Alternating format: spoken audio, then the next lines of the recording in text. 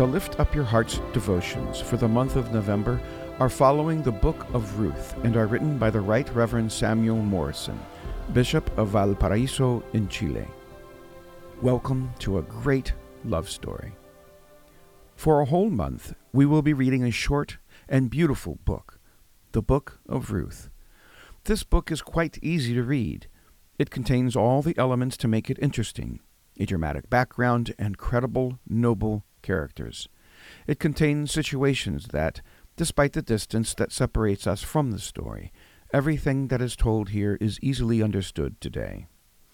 Another element that helps us when reading Ruth is that its protagonists are ordinary people who face difficult situations, and their struggles and frustrations are not hidden from us. Above all, Ruth is a book that makes us look beyond Naomi's pain, Ruth's loyalty and honor, and Boaz's generosity.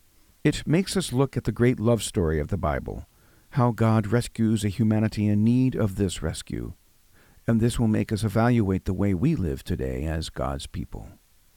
The book of Ruth is set in a specific time in the history of God's people. They had already entered the promised land and settled there.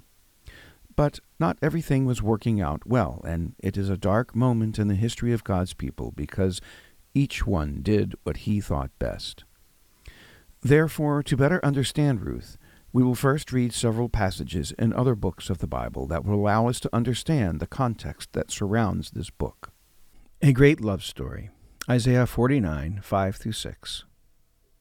The great love story does not end with reading the book of Ruth. On the contrary, it makes us look at Scripture with different eyes, because we want to see how this redemption comes to us. In the remaining readings in this devotional series, we will focus on some passages that will help us see how we, in the third millennium, also enjoy this restoration and rescue. The passage that we will read here, just a few verses from Isaiah, are part of a hymn, a poem that makes us look at the servant of the Lord who will come to rescue an overwhelmed humanity. For a better understanding of verses 5-6, it is suggested to read Isaiah 49, 1-6. It is a message for everyone, and it is a message that comes to us from eternity. Number 1. What are we told here about the servant of the Lord? God's plan has always been to gather his own through his servant, just like Naomi and Ruth. Alone, we cannot return to God. We need to be rescued by the rescuer. Here, he is called a servant. This servant comes so that God's people can enjoy a restored relationship with God. He is worthy of honor because God is his strength. As we read this passage, we rejoice because we understand that in Christ God is now our strength. Number 2, what is the purpose of the servant? This is when this great love story includes us. In his wonderful plan of love, God will not only restore Israel, but this servant will bring the light of salvation to the ends of the earth. We are also told that we are not the ones who should go to God.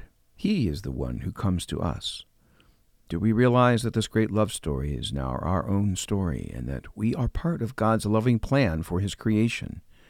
We are the people who have been rescued and who now share this rescue with those who have not yet received it. We are part of this great love story. Think. God's plan for his creation is complete. The Lord's servant will not only rescue Israel, but will also bring hope to all the nations.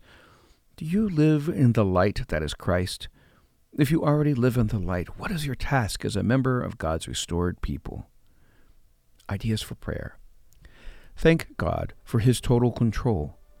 Ask him not only to receive the light, but also to share it with others.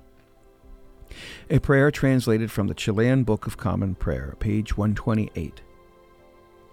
Show us, O Lord, on this day, that we are called to testify about you. How can we effectively present the gospel to those who are outside of your promises? By the Holy Spirit, fill us with love towards them, and make us understand their needs, so that our lives and our deeds commend your name, and they receive your truth. Through Jesus Christ our Lord. Amen. Lift Up Your Hearts devotionals is produced by GAFCON Global Anglicans. To support this and other GAFCON ministry, please visit gafcon.org.